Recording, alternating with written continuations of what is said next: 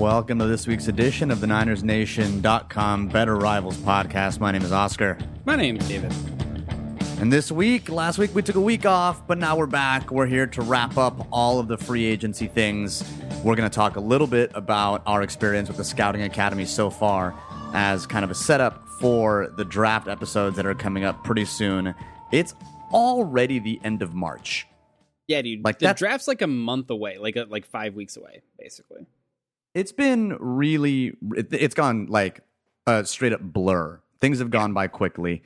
So we're going to wrap up free agency. We've got some second wave information to talk about.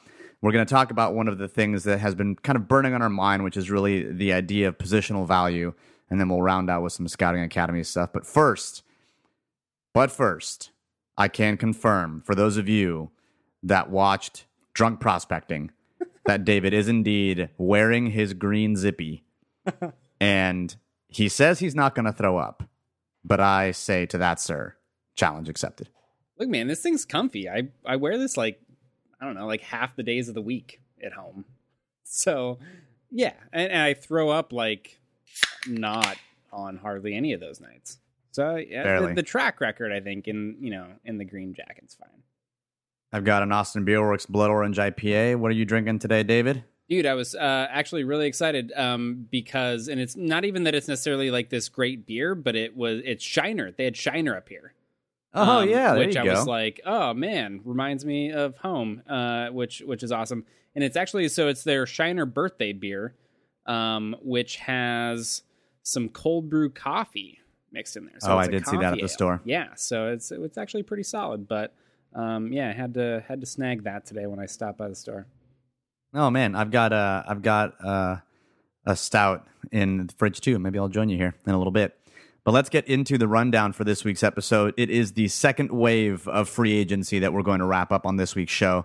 And leading the top of the list, this wasn't even a free agent acquisition. This was like hey, we got our center via trade. We added interior offensive lineman Jeremy Zuttah. I guess in Spain it'd be Zuttah. But we added Zuttah in exchange for moving down 12 spots in the 6th round, which is basically chump change at this point. This is it's absolutely nothing. This is a center who was Pro Football Focus's 13th ranked center in 2016. So, David, why were we able to get him for what's basically like A.J. Jenkins money? It was really funny because they actually, there were stories coming out that basically they were going to cut him. Like that, and it was just kind of this last minute thing. Apparently, it must have been on the 49ers radar, and they're like, "Hey, we'll give you basically nothing for this. Are you cool with that?" And they're like, "Yeah, sure, whatever." Well, I mean, was it a salary issue? Was he just gonna get paid too much money comparatively? Like, what was going on? Why was Baltimore even considering it? Yeah, honestly, that's a good question. I didn't really pay too much attention to it from kind of the Baltimore end of things. I don't think his contract was really too outrageous, but I mean, he's sort of getting up there. I mean, it seems like it's probably a cap casualty situation where they just kind of wanted to get that number off their books and kind of move maybe a little bit younger direction. I mean, he's going to be, I think this is going to be either his age 30 or 31 season. Yeah, I think age 30 season. So yeah, I think for them it was likely just a cap move to kind of free up some space and allocate that elsewhere. But for the 49ers, I mean, again, this is kind of a short-term thing where he's basically going to be on the roster. He's under contract at least for 2 years. Because of the trade aspect of it, Baltimore is still stuck paying whatever was left of his signing bonus. So there really, as far as I'm aware, isn't any guaranteed money that the 49ers will have to pay him. So whenever you trade a player, all of the signing bonus gets accelerated to the original team's cap. So any signing bonus that he may have had is not paid by the 49ers. They just absorb his base salaries. And I think the exciting thing with him from the 49ers perspective is that he's been in this zone blocking scheme. I mean, that was what Baltimore has run there for the past few seasons. So he's got familiarity with that. He's been somebody that's kind of a better, pass blocker than run blocker, but he's pretty balanced. He was kind of ranked similarly when you look at Pro Football Focus's grades, in the run game and the pass game there. And, having that familiarity with kind of running heavy outside zone stuff, I think is certainly something that's attractive for the 49ers.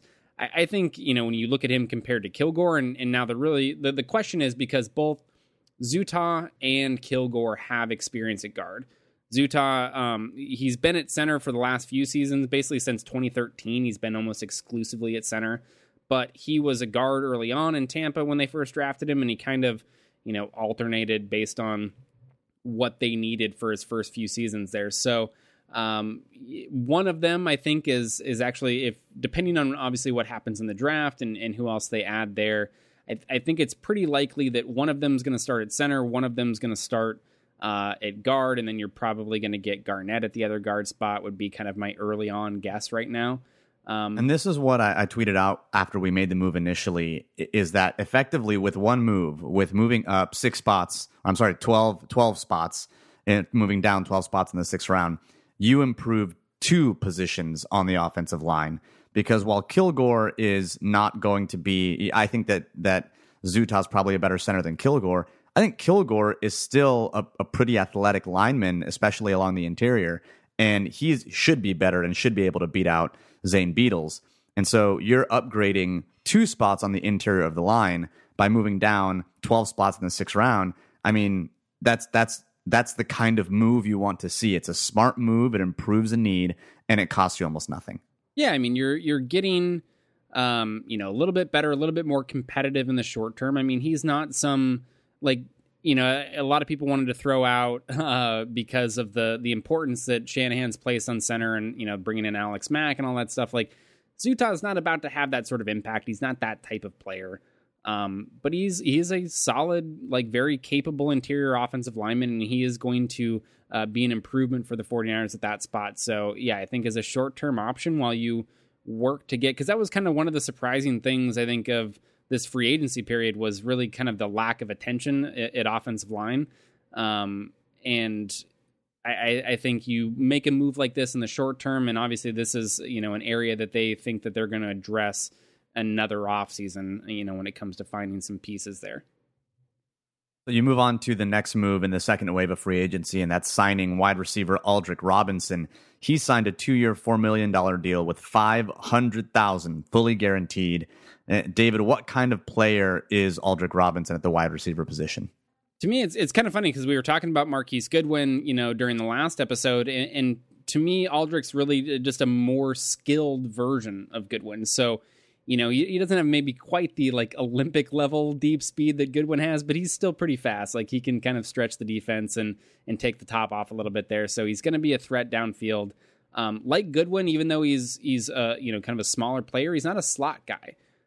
He was only in the slot on, just shy of 20% of his snaps in 2016. So he is more of an outside receiver. He's going to run those type of routes. He's going to be vertical routes, and then routes that kind of play off that speed, right?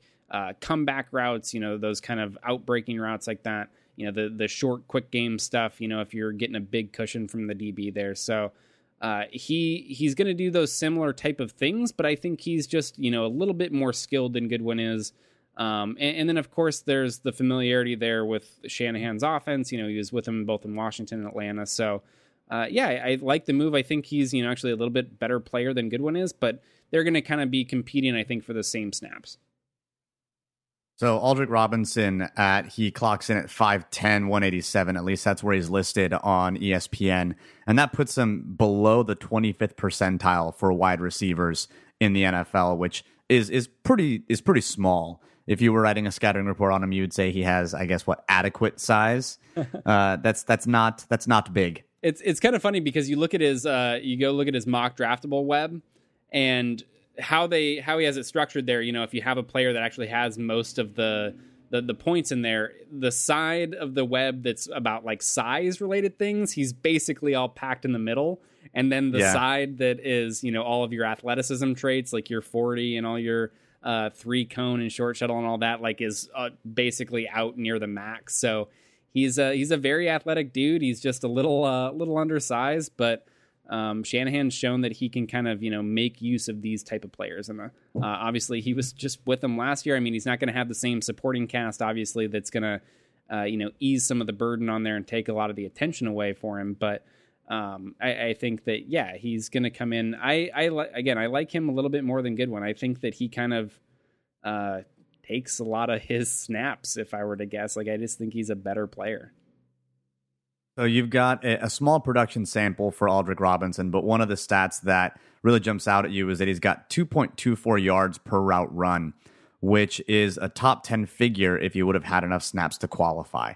So this is a player that can produce in small sample sizes. He, would be a role player, but he's probably not going to be, when you think small, not necessarily in the slot, he's going to probably be some of that deep speed component that you would think a good one would fit in Shanahan's offense. So of all the wide receivers that we've signed so far, and this includes the DeAndre Carter signing, he is another smaller guy from Sacramento State. He was signed before the start of free agency. Would you say that Aldrick Robinson, you think, has the best chance to have an impact of the wide? I mean, outside of Pierre Garçon, because we know that he's effectively the number one, right? Mm-hmm. But Aldrick Robinson, outside of Pierre, has the biggest. You think he's going to have the biggest impact for the 49ers offense under Shanahan in year one? I think so. I mean, it's tough to peg down because they have so many guys right now on the roster that are they probably have, if you lock down Garçon's role, it kind of each of the other spots at receiver, I mean, you have 3-4 guys that are all going to be competing there. And I don't know that there's a ton of separation in terms of, track record there, but I will say definitely that Aldrick is probably among my favorites of that group, and I would be surprised if he didn't carve out a fairly significant role. Moving on down the second wave line, you've got tight end Logan Paulson. Every time I see his name, I just think his name was Robert Paulson. That's the only thing I can think of. Yeah. I know almost nothing else about him. But that was what I tweeted out too. Like, as soon as the signing, I was like, I got nothing else, but all I can think of is his name is Logan Paulson. His name is Logan Paulson. If you have not seen Fight Club at this point, you need to go do that. Go watch Fight Club. Put us on pause. That's the benefit of podcasts. Yeah, stop. Just go ahead and hit the pause button. We'll be here when you get back. We'll be here when we get back. You promise. Cannot confirm whether or not David will have puked all over his green hoodie, but it's actually not it's a zippy. Let's be real. It's a 3/4 zip. Yeah, there you go. There's no hood. Yep. But tight end Logan Paulson, he is a run blocking specialist. And based on the way our tight ends were run blocking last year, this is sorely needed because Garrett Selleck was complete and utter trash as a blocker. You've got, it's like the tight ends. Well, Vance McDonald's short arms. He's not very good is when it comes to blocking, at least. So he has the 7th highest run blocking grade among tight ends in 2016. And he's had an above average run block grade in each of the past 4 seasons. So he definitely brings an element that the 49ers are going to need, and he fills a role. Yeah. I mean, it's a very specific role. Like, he's going to be a part-time player. He's very unlikely that he's going to catch a lot of passes. But he's going to be able to come in. Shanahan does like to use a lot of multiple tight end sets. They like to go to some of those heavy personnel packages, that we kind of saw in the Harbaugh days. So some of those things are going to be kind of coming back, and that's where he's going to fit in. He's going to be able to come in there, like, do his job, be, almost like a 6th offensive lineman, so to speak. And that's what we're getting from him. And he's good at that position. And, again, they're not really paying him a whole hell of a lot of money. So, yeah, this is another one of those moves that we're getting some familiarity in. We're bringing our guys into this system as we overturn this roster. And he's going to be, someone that, can help. And just another one of the guys that's going to be able to help kind of teach this system to the, either current players or the guys that they're going to be adding via the draft. When you think of the players so far that the 49ers have added, and we're going to get to the other ones here in just a minute, but it's not surprising to me that most of the players are somewhere near, 29, 30, 31. They're players with experience in Shanahan's offense. I mean, part of the fact that they're that old has to do with just free agency in general, right? You're not going to get the prime years of a player early on in their career in free agency, typically anyway.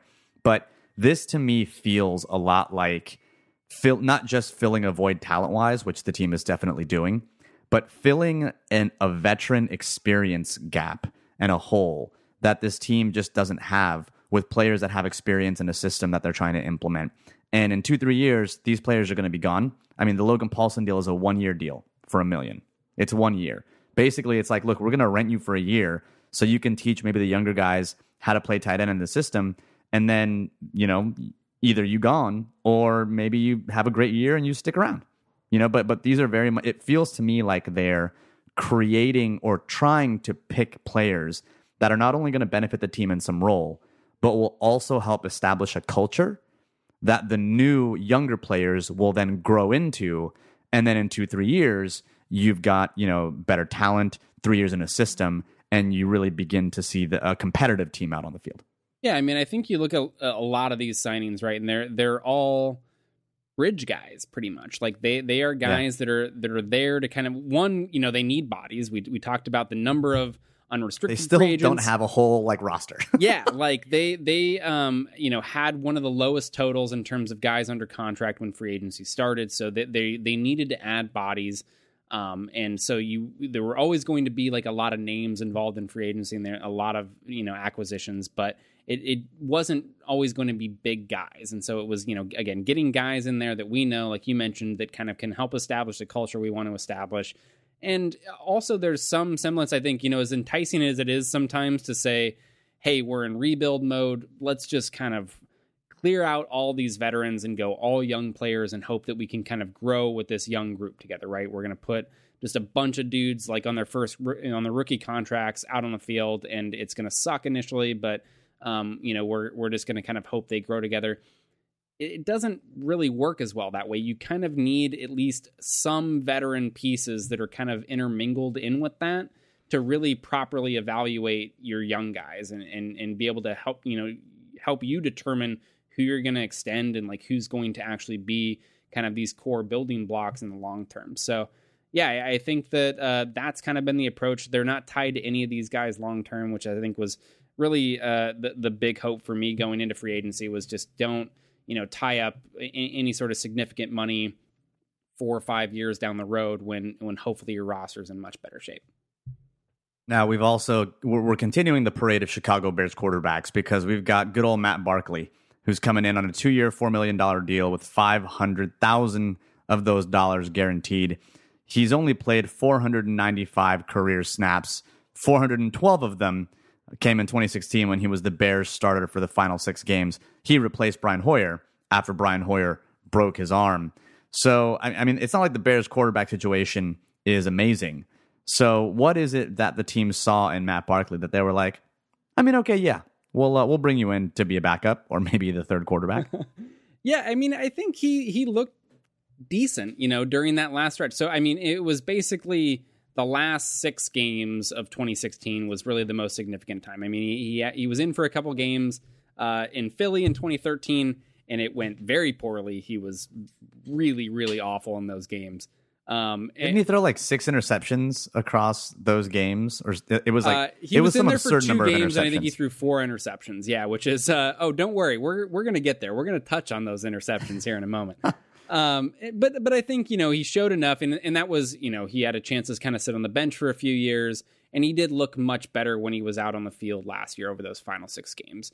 So I think, you look at the cost. Obviously, we're not paying Brian Hoyer all that much money to begin with, but it's very clear in the disparity between his contract and Barkley's that they very much expect him to be kind of the number 2 guy and be the backup there. So you start looking at, when comparing him to, rather than now is you have to worry about him as your starter, right? You compare him to some of those backups, and I think he's a decent backup, somebody that's kind of now proven recently that he can come in for a small stretch of games if needed, and not be completely awful. So I think that's, really all you're hoping to get out of your backup.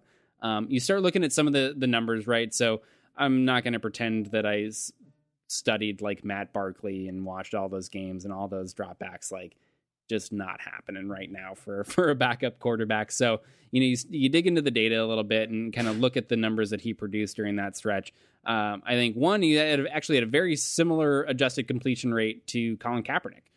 So 71% there, ranked 26 out of 37 qualifying quarterbacks. That was just barely below Cap. He had Cap was at 71.2. So that kind of gives you an idea as to how frequently he's putting the ball in a position where it's catchable for his receivers. Now that adjusted completion rate, of course, adjusts for like drop passes and spikes and throwaways, right? That's why it's adjusted completion. So that's why the number is going to look and feel a little higher, because you're going to look at, Cap and Barkley's stat sheet and you're going to see their percentage quite a bit lower. It's because it's an adjusted rate that basically doesn't penalize the quarterback for things that they're either doing because of game situation, like throwaways, or wide receivers just not catching the ball. Yeah. So rather than your, like with completion percentage, right, your top numbers are, maybe you get somebody that's flirting with, 70% or something like that, but your good numbers are generally like in the high 60s. Average, I think, last year in the NFL was like around 62, 63, if I remember correctly. With these adjusted numbers, all that kind of skews up a little bit. So Sam Bradford was actually the leader last year, just shy of 81%, and kind of your median mark is in that 74, 75 range. So yeah, all those are going to be a little bit on a higher scale, but he wasn't awful there. I think one thing that's interesting too, especially in comparison to the 49ers quarterbacks of last year, is that he actually threw deep quite a bit, which was something that we kind of talked about pretty often in terms of both Cap and Gabbert really not being that willing to stretch the ball downfield, and that was a big reason why Torrey Smith, wasn't really as much of a factor, because they just didn't have guys that were willing to throw those sort of routes. Barkley actually, during that 6-game stretch, threw it deep quite a bit. So 15% of his passes traveled 20 yards or more in the air, which was like a top 5, top 10 mark among quarterbacks last year. And he actually had a pretty solid adjusted completion rate. So it was 48.5, which was 9th out of the 34 quarterbacks. The problem, though, is that as you kind of see with Barkley, turnovers were an issue. So he also had 5 interceptions there, and that dropped his passer rating down to 48, which was only better than Brock Osweiler and Blake Bortles, which is not exactly company that you would like to share in much of anything. That's straight up get NBA traded just to absorb a salary hit kind of numbers. Yeah, it's not great when those are the names that are kind of in your vicinity there for any given stat. So that was, something that, again, it's somewhat encouraging that now that they have guys like Aldrick Robinson, Marquise Goodwin that can stretch the field, that they have a quarterback actually that might be willing to take some of those throws if he ends up, getting into the game due to injury or whatever. But it's the how well those passes work out is kind of, a bit up in the air. Now, it does look, though, like he was better with play action, which, again, also fits into the Shanahan system. His completion percentage with play action was 11.5 points higher than without play action. And this is not adjusted. This is kind of his... Oh, no, this is indeed adjusted. 69%. This is actual completion this is straight up here. Yep. So 69% versus 57.5%, which is, that's a pretty significant delta. And that's the second highest improvement. His yards per attempt also went up by 2.3 yards. So, you look at his passer rating as well with play action, and it was 94.4 with play action, 61.9 without. We've talked a lot about Shanahan's offense in the past, and it is one that relies on the play action pass a lot. So when you think about, a backup quarterback with upside, ideally a backup quarterback comes in and wins you a couple games and at least steadies the ship and doesn't lose any for you. And it seems like that's exactly the kind of player that Barkley is. He's going to be able to come in, work within the system, and maybe maintain and certainly not be losing any games for you unless he's in there for extended action, in which case he's probably going to throw you 8 interceptions. And so that's kind of like rounding out some of the numbers that looking at there. He's a backup quarterback for a reason, right? And that's really comes down to, I think, 2 things that really stick out there. And that's one, that he struggled under pressure quite a bit. So his passer rating under pressure last year was 26. Which was dead last among the 37 qualifying quarterbacks for that, just barely beating out Blaine Babbert for that worst spot. There's a name I haven't heard in a while. Good old Blaine Babbert. I'm so happy I don't have to ever watch him play football again. And the other thing is again, the turnovers. Mentioned it kind of at the top there. That's really been kind of the main thing for him that he's really struggled with, is he's turned the ball over a shit ton. Again, the 4 interceptions, I believe it was, in just 2 games when he came in for Philadelphia in 2013. Last year in those 6 games, 14 interceptions across 216 attempts. That's a 6.5% interception rate. And so just for comparison, he makes Ryan Fitzpatrick look like a fucking game manager. Like, dude's just the most conservative quarterback out there compared to what we're seeing from Matt Barkley. So, I mean, normally, like, you know, your elite guys in interception rate are down under 2%.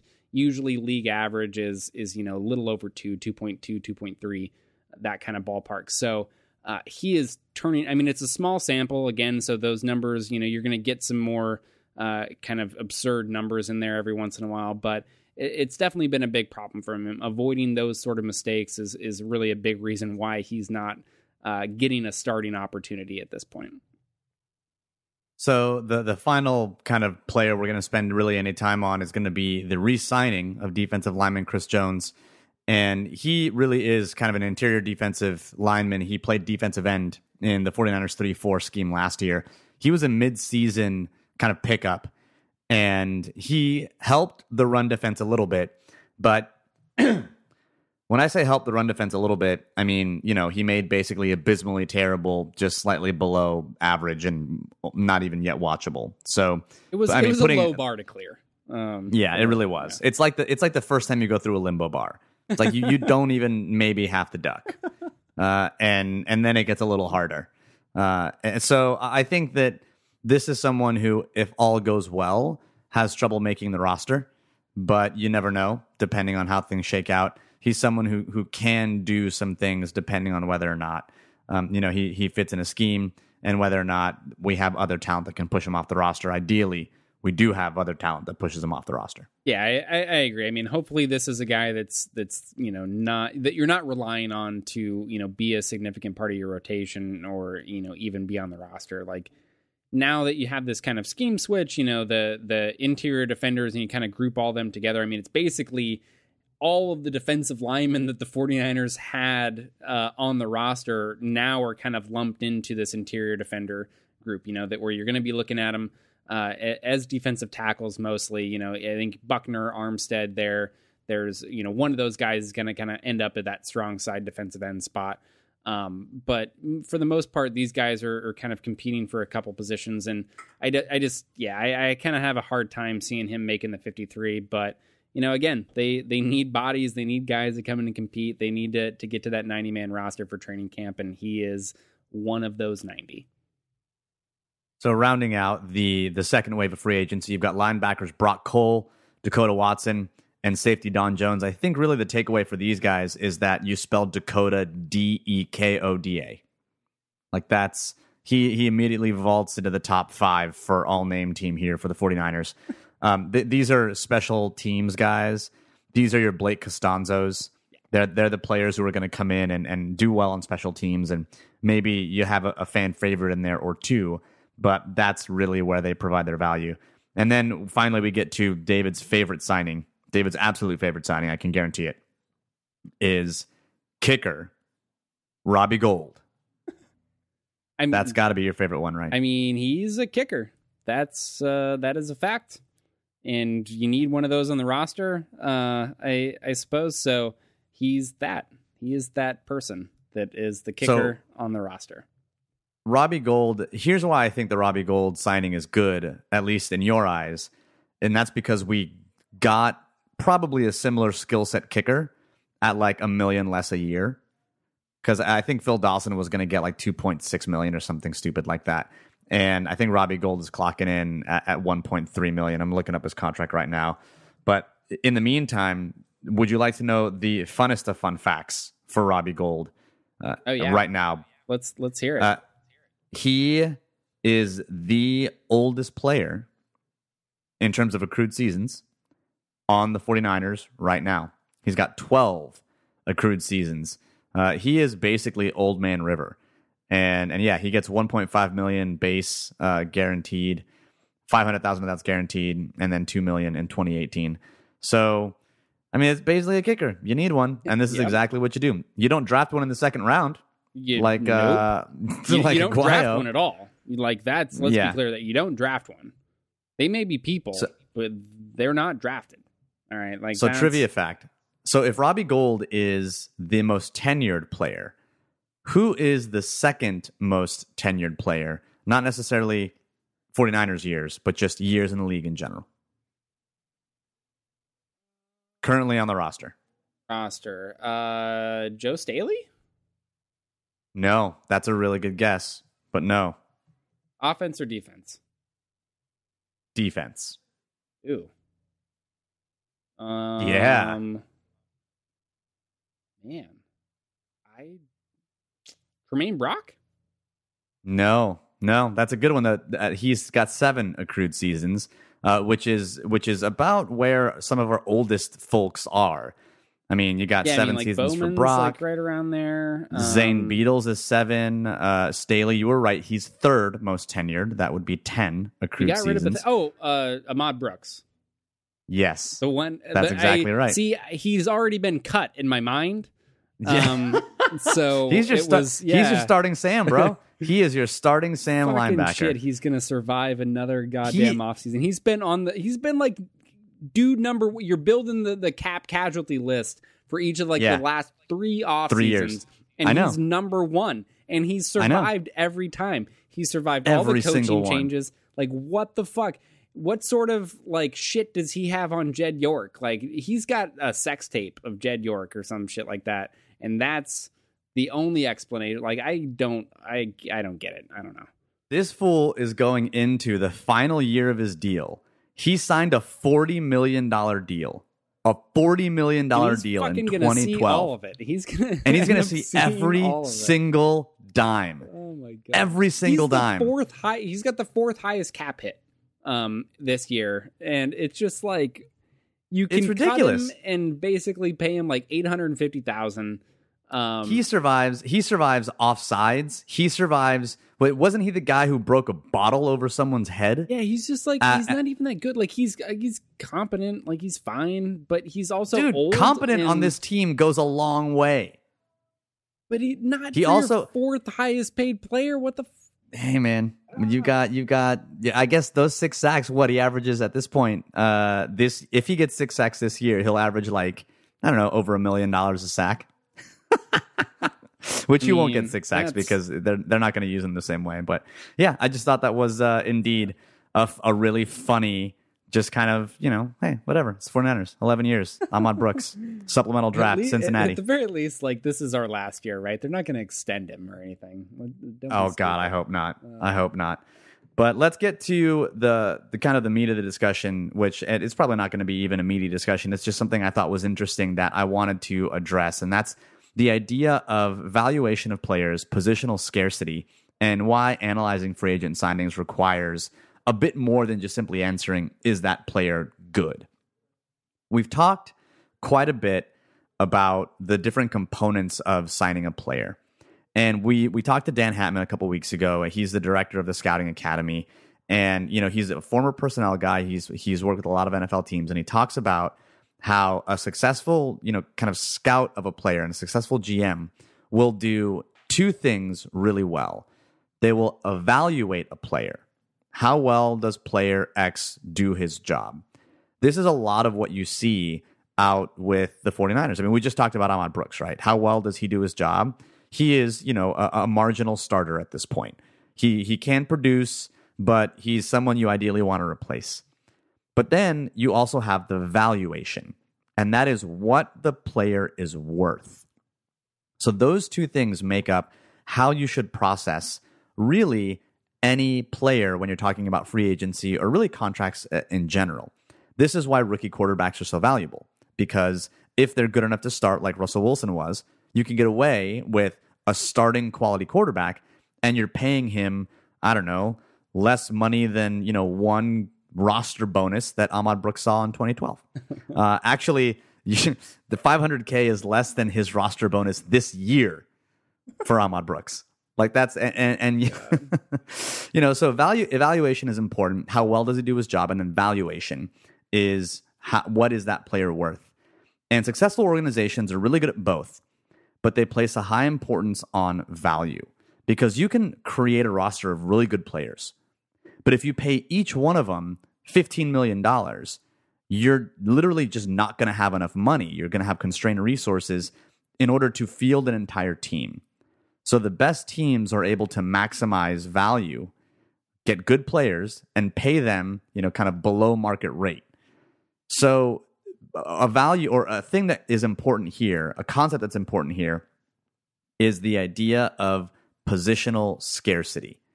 It's just the idea that some positions are a bit more difficult to find, or they're a bit more important on the field. And so for whatever reason, there's less supply. And so all of a sudden prices begin to go up. Yeah, I think when you start talking about positional scarcity, right? And I think that's a big part of the valuation piece. Like valuation, I think is something that is very difficult to grasp. Like it's a hard thing to talk about. It's a hard thing to really explain well, I think. And it's hard to do well. Like, I mean, you don't see, like, there aren't a lot of NFL general managers that really do this well, like that really understand the value of players and kind of get that piece right. And those are the teams that, the teams that do are the teams that are consistently successful for a long period of time. They're your Patriots, they're your Packers, they're your Steelers, these teams that have been good for seemingly like decade plus. And so you start looking at that positional scarcity piece, right? And I think there's two things that really come to play there. One, it's that some positions are just flat out more important, right? They're more important to your success.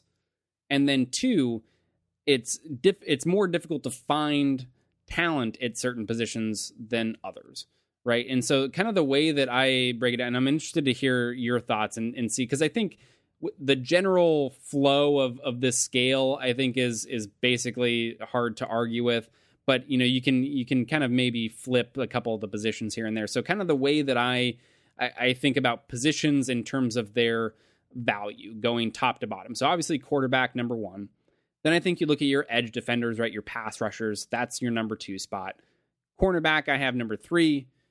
Receiver. Then you look at offensive tackle. Then your interior defensive lineman, interior offensive lineman, safeties, tight ends, linebackers, running backs, fullbacks. So that's kind of the when I think about positions and when I think about building a team and trying to place a value on these contracts, like when we're talking about all these players in free agency and trying to determine whether these deals are good, like that's kind of the scale that I use to place these positions in an order of importance. Yeah, I mean, I wouldn't disagree with anything generally speaking. I think you do get into scheme-specific positional scarcity. Yeah. Because I do think, for example, that if we're talking about the Seattle Seahawks or now the San Francisco 49ers, safety becomes a bit more important than it is here in this list. Right. But if you're playing with 2 safeties deep and you don't need an Earl Thomas to make everything go, then I think all of a sudden safety is not all that important. I think so that would be, I guess, the only qualifier here. And it's not a huge qualifier. It's just something to note. You look at Seattle this year or this past year, and Sherman is the best cornerback in the league. But when Earl Thomas went away, that defense really gave up a lot more yardage and a lot more big plays, despite the fact that they still had Sherman, because in that system, Earl Thomas was way more important than Sherman. And that's why I think you hear that the Seahawks are okay with potentially trading him, because they know they've got their centerpiece locked down, and that's Earl Thomas. They can churn, the Byron Maxwells and the Sheds through that system. They can find them. That's not unusual or uncommon for them. So that's the only kind of quibble I would take with the list. But other than that, I think it's exactly right. And this is exactly why I would be super upset with drafting a running back in the first round or doing something like that, because there are some players, that are just, I know, but it's just there are some players and some positions that you can just find production at for whatever reason. I mean, you look at what the 49ers were able to do with Sean Drone. Like, you look at his 6 touchdowns, and I mean, we got solid production out of a guy who was a street free agent. Yeah, freely available. Like anybody freely could have signed him at any point. Exactly. And this was just the basically the replacement level talent that is available. Correct. DeJuan Harris, another running back that has gone unsigned in free agency, because I don't think we tendered him at the restricted free agent level. But again, someone who looked like he had a little wiggle, looked like he had a bit of a spark, right? So yes, I understand the argument for Ezekiel Elliott, but at the same time, if you're building a team, right? Dallas was not they didn't have too many holes. They had a lot of this stuff figured out. Oh, right. But you can't tell me. So this is I love the Ezekiel Elliott thing because yes, he a perfect fit for their scheme and what they had in place with the offensive line and really able to maximize that. Absolutely. But there's no way that you can tell me that they wouldn't be better if they had taken Jalen Ramsey at that spot and then taken, filled in running back X that was freely available that run behind that monster offensive line. You can't tell me in a couple years they wouldn't have wished that they made that move instead. Like Jalen Ramsey is at cornerback what Ezekiel Elliott was for them at running back, and corner is just a much more valuable position. It's harder to find guys there, right? Like, yep. That's the whole thing with running back, right? And I think this running back is the kind of the position that I think best illustrates this positional scarcity thing, because the reason that running backs aren't as valued, right, that they're at the end of that list essentially, isn't because they're not important and because we don't have good players that are out there and they just don't fit in today's game. It's because there are so many good ones. Like there's such a good supply of quality running backs available that the difference between the best running back that you have and then just kind of your average or replacement level quarterback, that gap is less significant than it is at other positions. And that's why it's not valued as highly. That's why spending like the idea of taking Leonard Fournette number 2 overall just like makes my fucking brain hurt, because it's just not worth doing. Agreed. Because the difference between him and what you're going to get with a guy in the 4th, 5th round just isn't all that big of a deal. I agree. And when you I think you said running back and quarterback, but we all know you meant running back. The distance between running back and running back. Best running back and like a mediocre running back. And then the mediocre ones there. And then it's not that big of a difference, right? Whereas you think about so talk to me about like the first, or not even talk to me, but like think, if you're a listener right now, think of the top 3 running backs in the NFL right now, in whatever order you're going to put them, right? And then think of the like 13th, 14th, and 15th best running backs right now.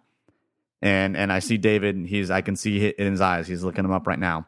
And then do me a favor and do the same thing with quarterbacks.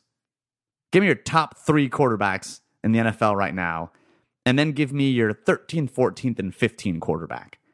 The delta between those running backs is not nearly as wide. That gulf is not nearly as wide as the gulf between, Tom Brady, Aaron Rodgers, and, insert whomever you think third best is there, and, the 15th best quarterback. Yeah, that difference is huge. Right. And it's just, and so that's it. And it's hard, it's hard to find those guys, right? Like that's kind of the point there with quarterback is everybody knows. And that's why quarterback is a $20 million a year, right? Yeah. Like that's why you do it. And it's hard to find, it's hard to find good pass rushers. Like it really top tier pass rushers. It's difficult to find. Corners are the same way. So that's why you see those positions kind of at the top of the scale. And it's, you can't, to me at least, like have a conversation when it comes about like free agency and whether things were, good and bad deals without taking this sort of thing into consideration, right? There a couple of the other considerations really are age and positional career arc. You think of someone like Adrian Peterson. I think he's the prime example of age and career arc right now. Probably one of the best running backs of this generation. And still, I think the year that he had after he tore his ACL is stupid. It's the stuff of legends. It's what you would write about if you were, someone in Greece and you were writing a mythological book. Like he is a minotaur, basically. But you look at him now, he's unsigned. Even though he is one of the best running backs of this generation, he's unsigned. Why? Because of his age and his positional career arc. Some positions just have a longer career. Running backs don't have very, very long careers. Usually have the age 30 or 31 cliff that you fall off of. And for running backs, it's like it can be earlier, right? It can be like you get past that first contract. Like running backs actually have their most value typically on that rookie deal. And after that, the wide majority of running backs are getting worse after that point. And then you think of quarterbacks, and you've got quarterbacks that at age 38 are like, should I come back for another year? I don't know, maybe. If you're Brett Favre, you do that every single year until you're 41, right? So there's some positions that just lend themselves to longer careers. And so when you put all that in a box and you think, okay, you not only got to look at what a player can do and whether or not he does it well, but then what is that player worth out in the open market? Some of that is determined by the positional scarcity. This is why, fullbacks don't get paid a lot, and, quarterbacks get paid, 20 times what they get paid. So understanding that is, I think, important context to talk about two of the free agent deals the 49ers have signed, and that's Malcolm Smith and Kyle Juszczyk. And that's because these are players that we feel, based on both positional scarcity and in one case because of how they play or in spite of how well they play, are deals that, if they are indicative of the way the team is looking to get built looking forward, could be problematic for the 49ers. I think Malcolm Smith is really the big one here, because as we'll get into, Juice is a little bit of a different situation. But I think when you start looking at Malcolm Smith's deal, right, $11.5 million fully guaranteed, and right now that makes him, as things sit, the 8th highest paid 4-3 outside linebacker. And if you even group just all of the off-ball linebackers, right, so your inside backers in any scheme, and then your outside linebackers in 4-3, guys that are playing off the line of scrimmage generally, 13th highest paid off-ball linebacker right now. Dude got more guaranteed money than Navarro Bowman got, than Bobby Wagner got. Like, that's the thing that threw me. Like when I saw that he got more guaranteed money than Navarro Bowman and Bobby Wagner, I was like, I mean, come on. Right. Because getting more guaranteed money than Bobby Wagner is just flat out stupid. Because Bobby Wagner is good at football. And now that guy's good at what he does. And it'd be one thing, right, if you were kind of the pick of, like, you're the cream of the crop for this year's class, right? You're one of the better off-ball linebackers that were going to be available in free agency this year. It makes it, because that's just how free agency works, right? The cap's rising. Guys that each year you're going to kind of push those top-end numbers further and further up. That's just how it works. And so it would be one thing if he was that type of player, but he's not, like, by all accounts, he's not very good. So you look at his previous deal, right? So there's a few things that I think that are important to call out here. One, his previous contract was 2 years, $7 million. Significantly lower than what he just got, right? But David, here's the counterpoint, right? The counterpoint is, but it doesn't matter. We've got a shit ton of cap space. We still have, I think, at this point currently, and I'm not saying I believe this, I'm just being the sophist here, but we have the highest amount of available cap space still, even after the Malcolm Smith deal. And we can roll that over to next year because them's the rules. So why does this even matter? Why are we having this discussion about evaluation and valuation if we still we could literally go to a strip club with stacks of hundreds and contracts and just say, hey, make it rain. You look like you can play guard. Let's see what you can do. Let's just go ahead and spray some money, and then Ahmad Brooks is going to take a video of it, and that's basically how he stays employed in San Francisco. But you've got oodles of cap space. You've got so much. Why does it matter? Just give the guy some money, bring him in. He's going to be a good locker room guy. So we're going to get there. So it does and it doesn't matter right now, right? So first, let's look at, like, why this is potentially a problem. So again, you look at his previous contract, 2 years, $7 million. So much lower than what he just got from San Francisco. And again, by I haven't seen a person yet that is like, Malcolm Smith was really good in Oakland, right? There isn't somebody that's like, yeah, he was worth what he was paid there because of his performance with the Raiders. Like, by all accounts, he was very bad during his time there. You look at, pretty much anybody that's trying to do any sort of grading, NFL 1000 graded him very poorly, PFF graded him poorly during that time. He's basically had one good season in 2013 when he was surrounded by one of the best defenses of all time, at least of the modern era. And that's the one time that he's looked really good. So when you put those together, you put what his previous contract was, which is already not very great, and then you put the fact that he probably underperformed that deal, he's at the low point of his value. So there is no reason, based on what we've seen from him recently, to go out and pay him a lot of money because he just hasn't done anything to earn that. Then you throw in the fact that he plays a non-premium position, right? So we talked about that scale and where linebacker is in today's game. And while, I think, again, like you mentioned, there are some, scheme differences there, and it's going to be a little bit more important for some teams than others. But generally, linebacker is toward the latter half of that scale. It's not a premium position. It's not like your pass rusher. It's not like your corner, not like your receiver, not like your tackles. Like, it's down there in terms of value. So you kind of add all of those things together, and that is kind of why it's really kind of jarring to see that number. Now, to get back to kind of the big question, right? Like, why is this a problem? Why does this matter because of the 49ers situation? And well, like right now it doesn't. And I think we were pretty clear on that, kind of going into free agency, that like, look, it's going to be hard for them to kind of screw this up because of the cap space that they have. Like, there are very few deals out there to even be made to really kind of put them in a position where they could be sitting bad cap wise, like in a couple of years here, right? The concerning thing is whether the 49ers feel like this is an exception, right? To get one of their guys in to help learn the scheme, to be a good locker room guy, whatever, other bullshit that you want to throw in there.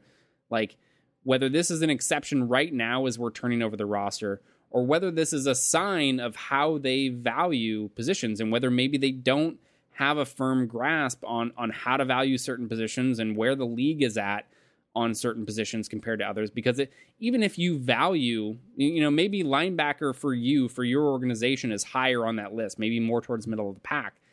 If it's still lower for the rest of the league, like, you don't go and pay it where, you only pay what you need to get that player.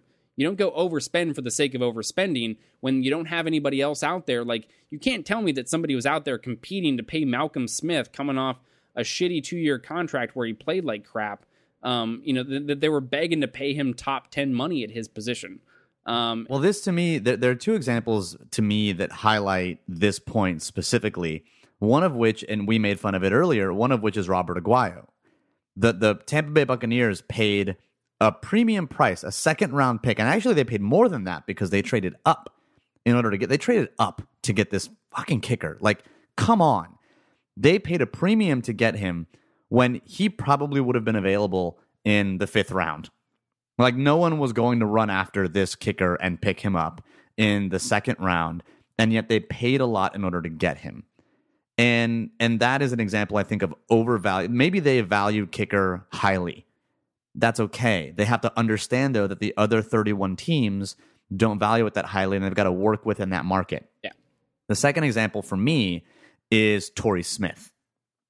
Torrey Smith was a great example when he signed with Philadelphia of a team that bought low on a player that can fit a role for that team, and they got a lot, I think, of positional value.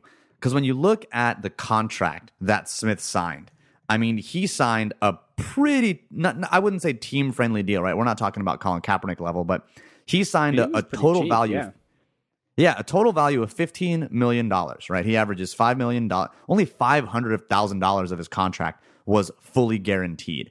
That's you're talking about someone who has, a dead money number of $5 million if he gets cut after 1 year. That's nothing. The cap is going to go up $10 million at least.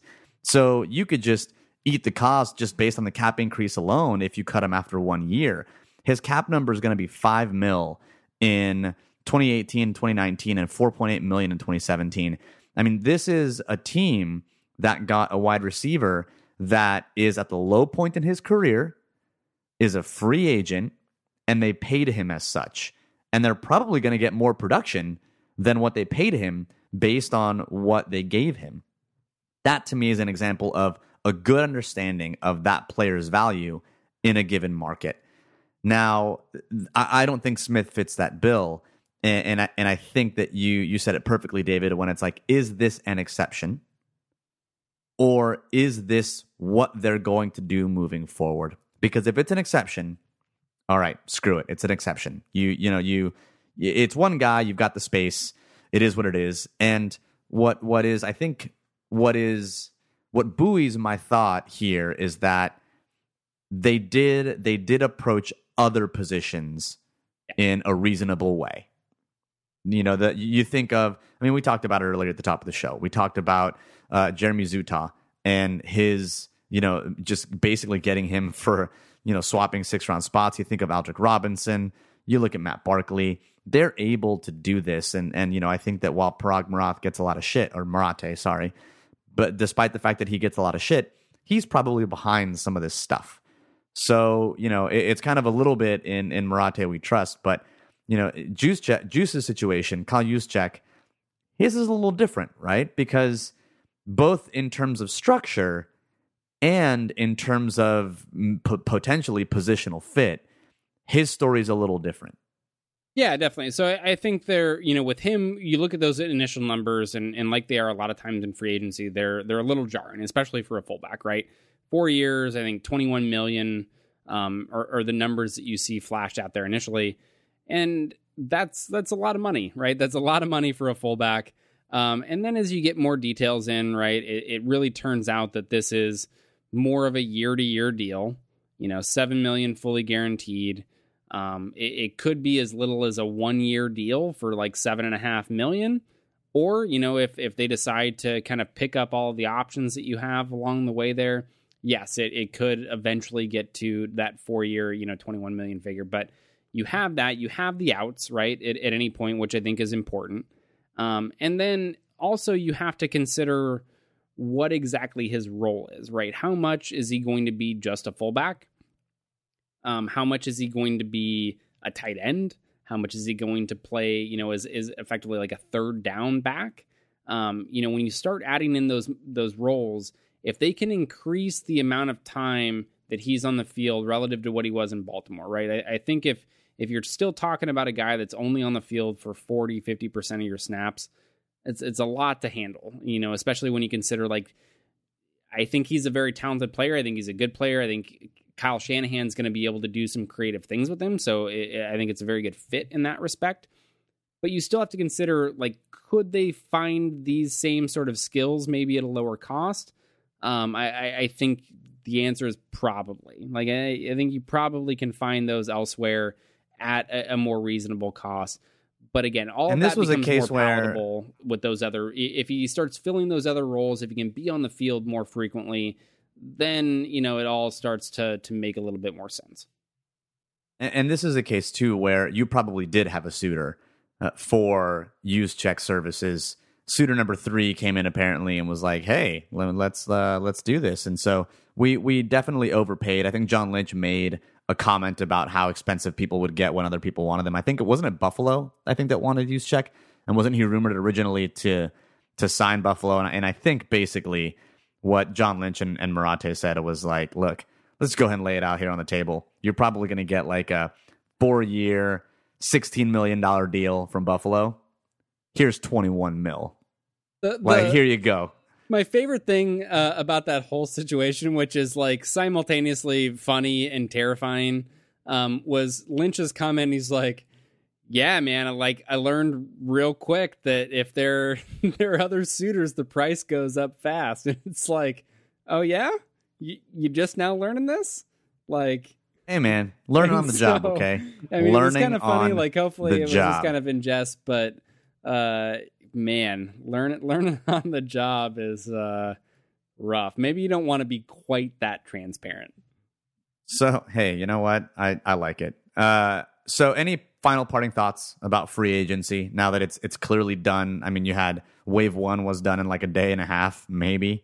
And wave 2 is now basically over. I mean, basically right now, all you're looking for is whether or not Adrian Peterson signs somewhere, whether or not Tony Romo gets cut. You're in a holding pattern until the draft. So are there any final thoughts that you think about 49ers free agency? I think for me, I was mostly like the Smith contract was really the only one that I would point to as one that I kind of had a significant issue with. I think beyond that, they did a good job. Like they did what I was hoping they would do, which is one, they didn't go crazy at the top of the market. You know, you didn't see them going after guys that were regarded to be the best in the class there and giving them just like absurd amounts of money and trying to think that they can fix this thing overnight, right? And kind of get a more competitive team on the field in 2017 than they're really ready to do.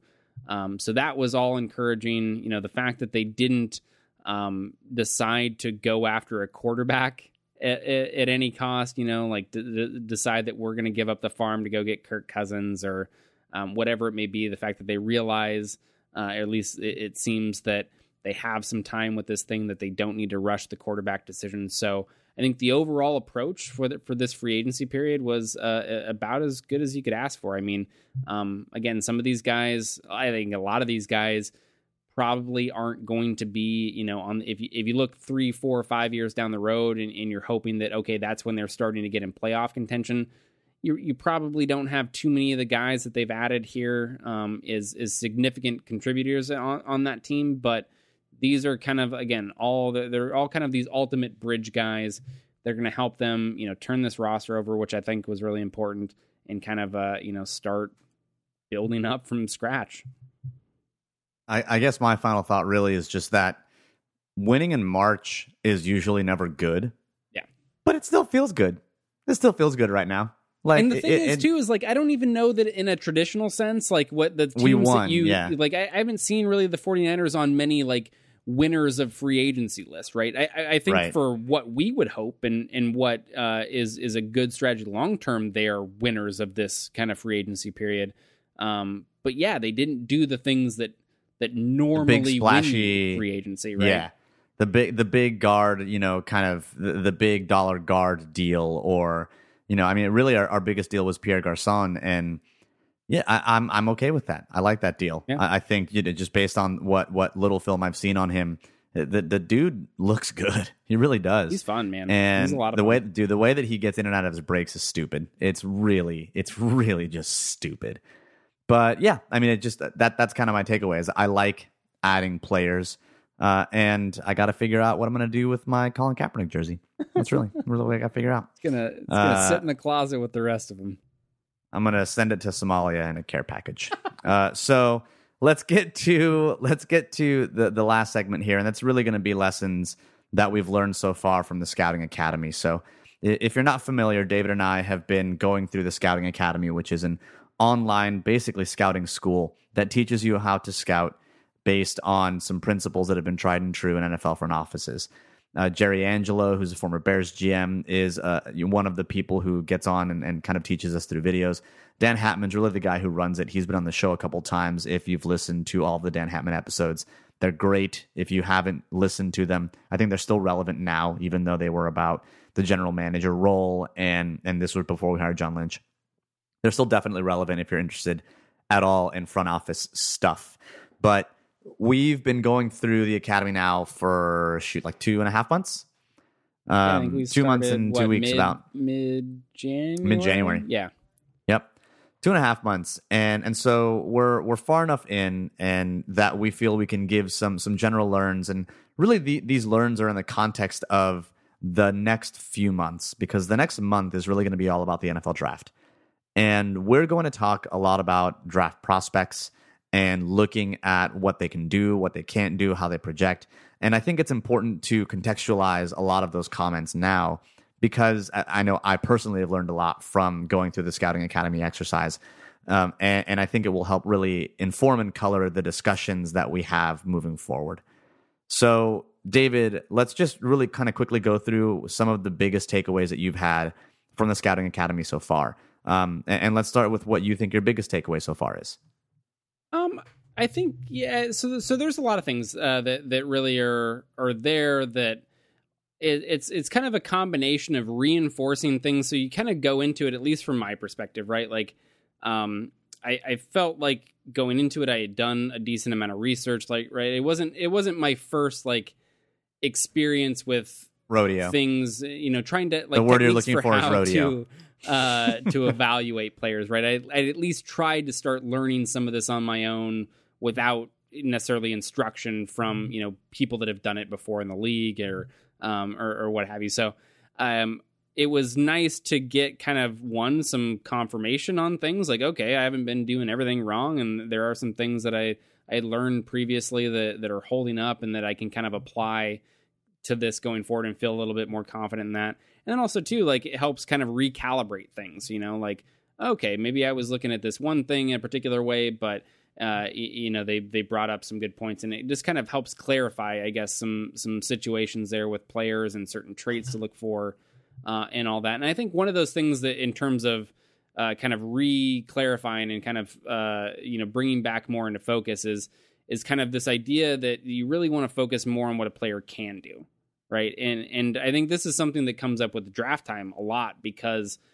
it's hard from a media standpoint where you're kind of stuck in a situation where you have to evaluate or try to evaluate all these players in this vacuum, right? And you see a lot of guys that are ranking players, and they're doing it in a very general sense, whereas when teams are building, their boards, they have a very specific criteria generally that they're looking for, right? So they may, you look at this like cornerback class, for instance, in this draft there's a lot of players, a lot of very good players. Like people are very, very high on this cornerback class, and there's a lot of different types of corners here.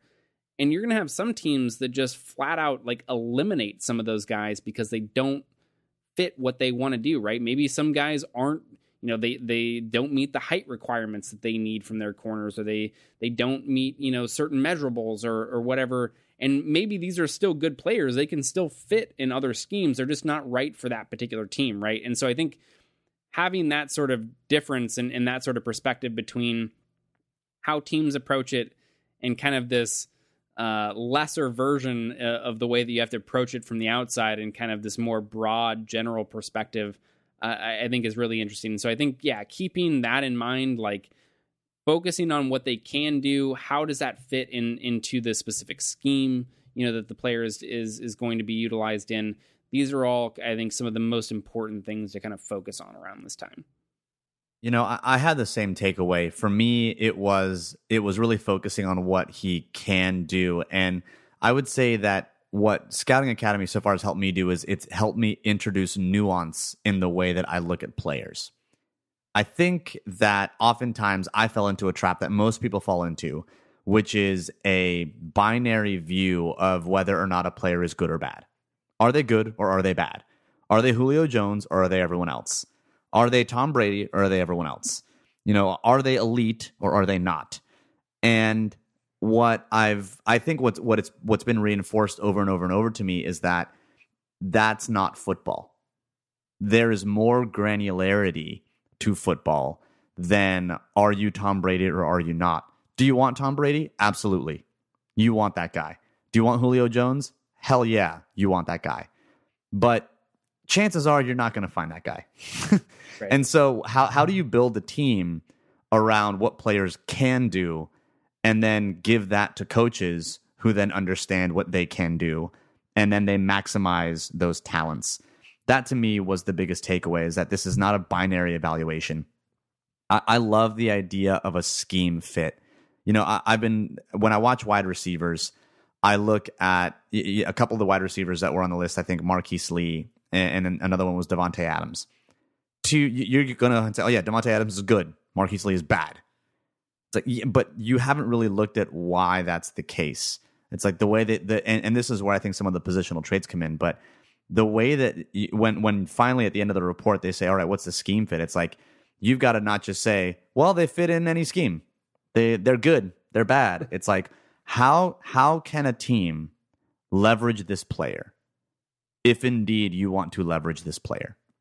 And that to me, I think was it was a little earth shattering, because I think I did have a tendency to fall into they're good or they're bad, and to be able to say this is a player who can fit this specific role in this specific scheme means all of a sudden that every player becomes valuable at some level if you've got people who can take advantage of that value. And that to me, I think is heartening, because it just means that it does. We would have discussions, not to get too esoteric about this whole thing, but I know you and I would have discussions about the value of coaching and whether or not coaches matter. And, we would kind of go back and forth about whether or not coaching matters or whether or not if you just put a bunch of talent together, it's going to, put Tom Brady and Julio Jones together, and you're going to get magic, irrespective of whether you're Jim Tom Sula or Bill Belichick. And I think this, to me, reinforces a little bit that, like, yeah, if you got to fill the cupboard with stuff, and if you've got a head coach and a GM that are aligned on how to use the things that you're filling the cupboard with, then that's pretty awesome. It's pretty harmonious, and it works out.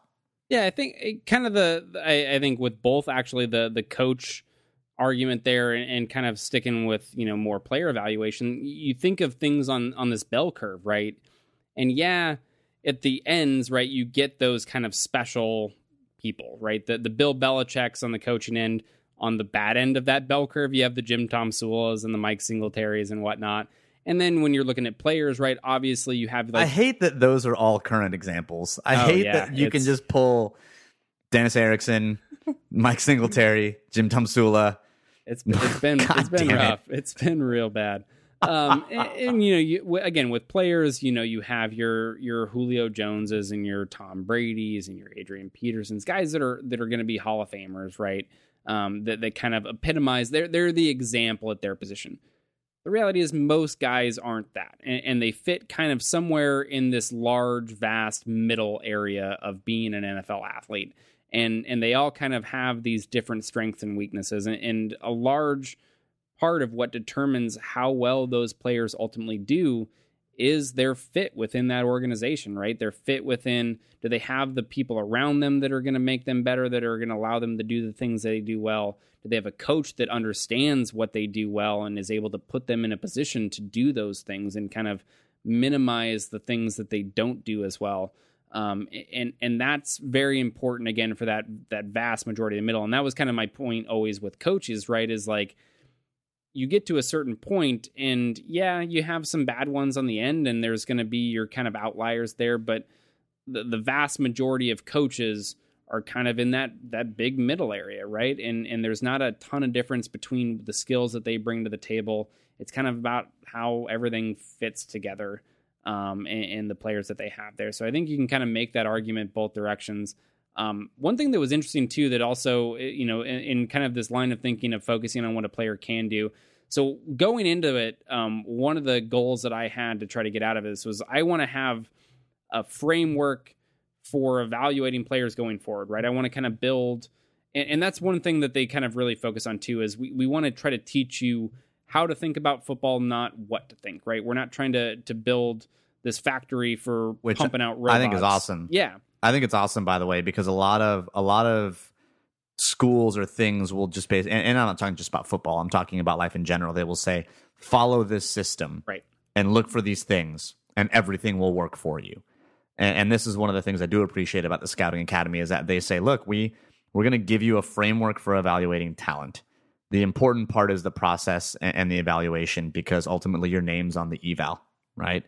And I think that's a really, as a trained educator myself, I really appreciate that approach to teaching stuff. Definitely. And I think that's, was I guess one of our other big takeaways from it. But I wanted to kind of put my, twist on it, because there were certain things that I felt that I learned going into this thing, that the ways that I thought about football that I thought were still good, that I wanted to kind of maintain, right? So I wanted to take, and I had honestly some skepticism about the way that kind of the traditional scouting world had worked, because you look at NFL teams and you look at, the way that scouting has gone for forever, and it's, not always great. Like, there's not a high success rate there. So I wanted to kind of get a mix of things that I kind of learned from more the analytics side of it, and kind of fusing those with this kind of scouting mindset to try to get the best of both worlds.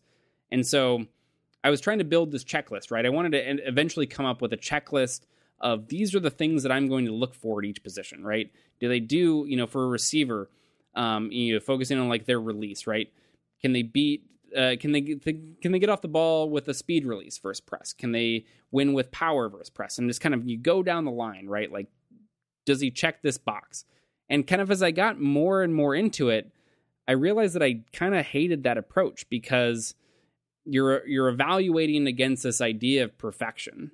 essentially. And everybody, for the most part, is going to fall short of that. And so you kind of end up where you're always, if you take that mindset into it, going to end up with a lot more negatives than positives, right? They're almost always going to be more boxes they don't check than what they do check. And really the important thing is not whether they can get off of, press coverage in every way imaginable, but do they have one way of doing it effectively that they can do consistently and that's repeatable, right? Some guys are going to win with speed. Some guys are going to win with strength. And it doesn't really matter how they do it as much as can they do it? Can they do it against NFL competition? And is it repeatable, right? So I think, just taking that mindset and kind of applying it to all the positions and adjusting, how I think about players, I think is something that this has really kind of given some clarity for me on. I think that's a really important point because it's really easy to pick at what a player can't do. It's really easy to say, oh, they can't do this. Oh, they can't do that. Oh, they can't do this. Oh, they can't do that. And I think that what we've learned, and I think what we're saying here is that that's a pretty myopic way of looking at a player's talent and looking at how a player can help you in the NFL. That doesn't mean that every player is someone you want to go after, but it does mean that you're going to identify a profile for what players or what type of player you want. And if you've got people that can do that and you can maximize that, then you're in a better place. And that I think is it's almost like the optimist way of looking at players. And that fits more in line with just my the way that I want to exist when I look at stuff, because it's really easy to pick at stuff. Oh, it's really easy to say like that person sucks at this and that person sucks at that, and you know what, I'm going to do that sometimes, right? Yep. But I think it's a lot easier to tear down the Lego castle than it is to build it. It's a lot easier. I played with a lot of Legos as a kid. It's a lot easier to say I'm going to go ahead and break this up than it is to actually build it, and that's what I feel like the Scouting Academy did, at least for me, is to remind me that, no, you want to build. You want to see what this person can do, because anyone can pick apart what they can't. And that I thought was super instructive. The other two things really quickly, because I know we're running out of time here, but one is just this idea of context. Right? Dan really pushes us to not just tell him in a report that a player can do this, but a player can do this when. And versus a player who, can, right? Exactly. Yeah. And that's part of context, right? Does this person do it on third down? Did they do it against Richard Sherman? Did they do it against man? Did they do it against zone? Did they do it, along the sideline? Did they do it with an inaccurate pass? This is all context that helps you, again, bring a bit more granularity to how you evaluate a player. And I think that's super important, right? Because you think of the way that a player performs against average NFL competition. You would hope that they would succeed, but if they can do so against elite competition, all of a sudden, things are going to be a little different. When I was watching Davante Adams, I thought one of his best games that were on the docket of games that we had to watch was his game against Seattle. And that to me was pretty neat, right? It's just what he was able to do to some of their coverage concepts, how he was able to get Sherman to turn around. And Sherman did a really good job of covering Davante Adams whenever he was covering him. He did. But the things that he could do to attack the way that Seattle was trying to cover him, I thought was like, oh shit, okay. That means that you could probably do that against lesser competition. And that's the kind of context. I mean, and you've got third down, you've got sidelines, you've got when the ball's away from his body, when the ball's coming into his body. That again, it just adds more color to your evaluation of a player, because it's not just binary good or bad. Yeah, and I think the other side of that, right? So you mentioned, okay, if he can do well, against kind of this superior competition, that's a good sign for his ability to do that against everybody else and that sort of thing. But I think there's also value to, players that can just win, like that are just average players, right? I think average has this sort of like negative connotation to it. And the reality is like, if you can beat half the players that are in the NFL at your position that you're going to be going up against, right? If you're a cornerback and you can defend, average or worse wide receivers, well, there's a lot of average or worse receivers out there, right? You're going to have a role on a football team. Maybe you're not a number one guy, maybe you're not somebody that your team's relying on to take away the other team's top option or something like that. but you have a role and you have value to a team, right? At a certain level. And so I think that's important too. And that's one of the things I'm actually working on defensive backs right now is kind of the position that I'm focusing on, and submit a report. And he was talking about a certain trait, and Dan's like, well, who does he do this against, right? Is he do this against, average competition or better? Does he do this against good competition, very good competition? And so I think having that layer of things, and a lot of these, when you see and when you say it, now kind of outside of things, like it seems really obvious, right? Like, of course you want to look at these sort of things. But I think it's very different. Anybody that's tried to evaluate players, it knows that when you like turn on the film, it's not always easy to keep these things in mind. It's very easy to just like start rolling and watching it like you would a game on Sunday, and like, yeah, you're going to notice the really good and the really bad things. You're going to notice the cornerback that gets an interception. You're going to notice the time that he gives up a touchdown. But, on those other snaps, what is he doing? And I guess that's maybe my final takeaway is if you're in, as we kind of switch gears to looking at, more draft stuff, right? Like this is kind of be sort of the framework that we're using when we're talking about these draft prospects. I think watching film is something that you have to have a purpose when you're going in. You can't just turn it on and say, I'm going to watch and kind of see what happens, right? You have to know what you're looking for. You're not going to be able to watch everything at once, or it's going to take you like fucking hours to watch a game. Like, and you're just never going to get through it because you're trying to absorb too much at once. So I think, you're going into it, you have to have a purpose. You're looking for certain things. When it comes to player evaluation, I start like when I first watch a play, I'm not even really looking at the player that I'm focusing on initially. Like, so for a defensive back, using that as the example still, like I want to see first, what is the offense doing? What sort of, passing concept are they using? How are they trying to attack the defense? Then I want to see what coverage is the defense in, right? How are they trying to combat that?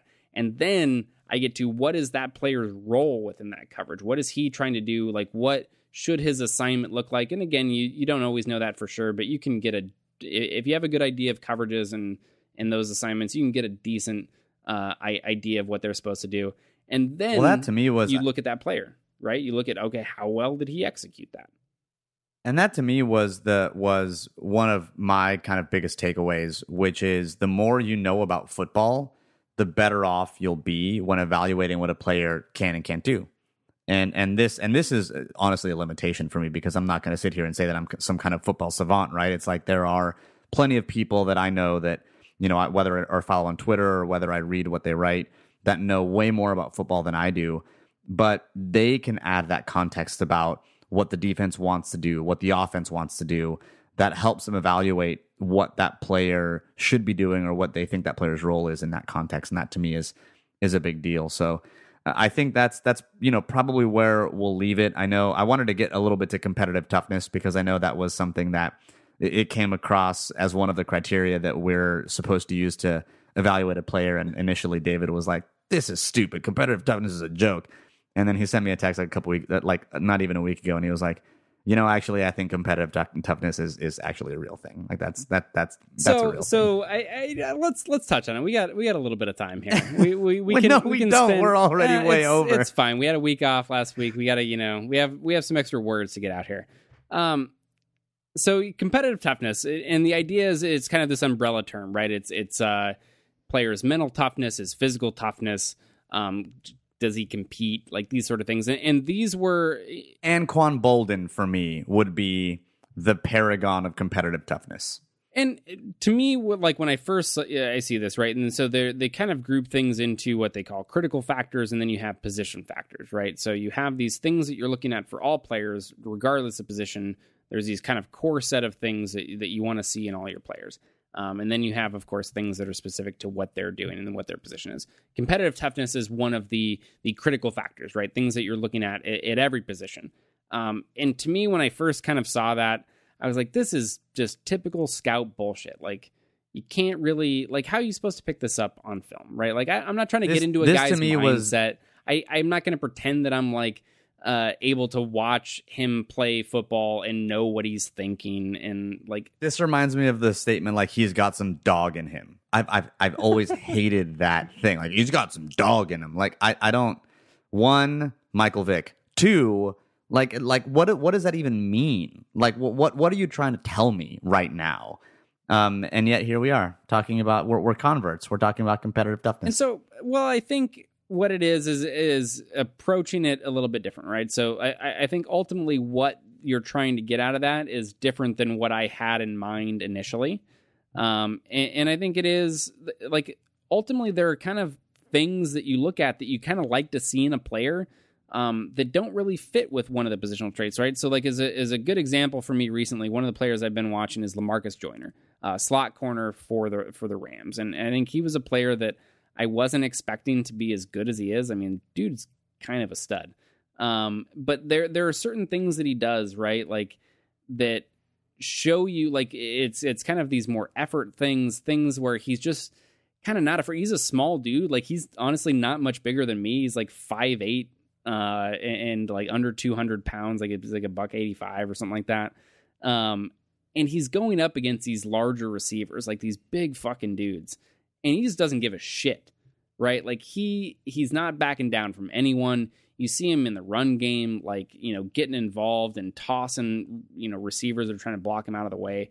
And like, that's the sort of thing where it's like, okay, this doesn't really fit all that well within, like, I'm not going to obviously put that under like man coverage or, you know, his athletic ability or, you know, anything like that. Like, it doesn't really have a spot when it comes to positional traits, but it is something that is also kind of important, right? You want that from your defensive players. You want kind of that a little bit of nastiness and a little bit of attitude to those guys, because that kind of comes with the territory, especially with corners, right? You gotta have guys that can kind of you're going to give up passes in the NFL. Like, that's just how it fucking works. Like, you're not going to be somebody that doesn't give up receptions. So you have to be able to put those plays behind you and move on to the next snap and pretend like that shit didn't happen. And I think that's where kind of competitive toughness comes in. And it's kind of a silly term. Like, maybe I don't agree with, you know, how I would label it necessarily, like in a vacuum or something like that. But I think when you look at it the right way, and you do try to limit it to things that actually are evident on film, and not try to be like getting into a guy's head and wondering what he's thinking. I think that's where kind of the value for me has come in. Well, I think that's a good place to wrap it up, because ultimately I think the takeaway is we've learned quite a bit so far. We're definitely going to focus on what players can and can't do, how they fit schematically, trying to include some of the context when we're talking about the draft prospects that we're going to be talking about. And we're pretty pumped. We're excited about what's coming, because we've got lots of draft picks, lots of players to bring on, and lots of things to talk about. So thanks again for tuning in. We've got, let's see, what's the next schedule going to look like? I think we're going to be off next week, right? Yeah, so I think next week we might take is kind of a prep week to get ready for, get a chance to watch a little film on some of these draft guys and really jump into the first draft podcast. Is going to be kind of, I think, an intro to the class, like looking at some general strengths and weaknesses, and then looking at some of the guys that might be an option at that number 2 overall pick. Indeed. So we're still trugging along here. There's no off season, not even for us. So we're definitely going to come with some of the NFL draft stuff. We'll talk about some player evaluation. We might even try and have Matt Waldman back on to talk about some of the underneath or kind of undiscovered players, because he does a lot of film study. Thanks again for tuning in. If you are listening right now, it's apparently it's like Tripod Month. That's what all the podcasts that I listen to anyway are talking about. Not where like you tripod, you know, like 3 legs thing. No, not like someone with a really big schlong, but like you should try a podcast. Yeah. And so we'll see if we can jump on that and say, you know what, if there's a podcast that you like, whether it be ours or someone else's, definitely let people know about it so they can go and try a podcast. My favorite, honestly, is This American Life or 538's Politics Podcast. Those are 2 that I love listening to. But share a podcast. Doesn't even need to be our own. And if you are listening to us and you do like us, share a review on iTunes. People be finding it better.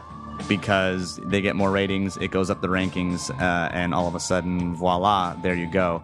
So on iTunes, leave us a review. We're on Google Play now. Yeah. So if you want to definitely get us on the Androids, and if you're on the Samsung and you want to catch your pocket on fire, you can go ahead and do all that to the sultry tones of one David Newman. You can always follow me on the Twitter at Better Rivals. David, where can they follow you? It's going to be at Newman NFL. That's right. Newman with two N's. Don't get it twisted, Joel. That's right. And a U. And a U. Yeah, that's weird. You're just a weird dude. I don't make the rules. You don't make the rules. But thanks again for tuning in. And as always, go Niners.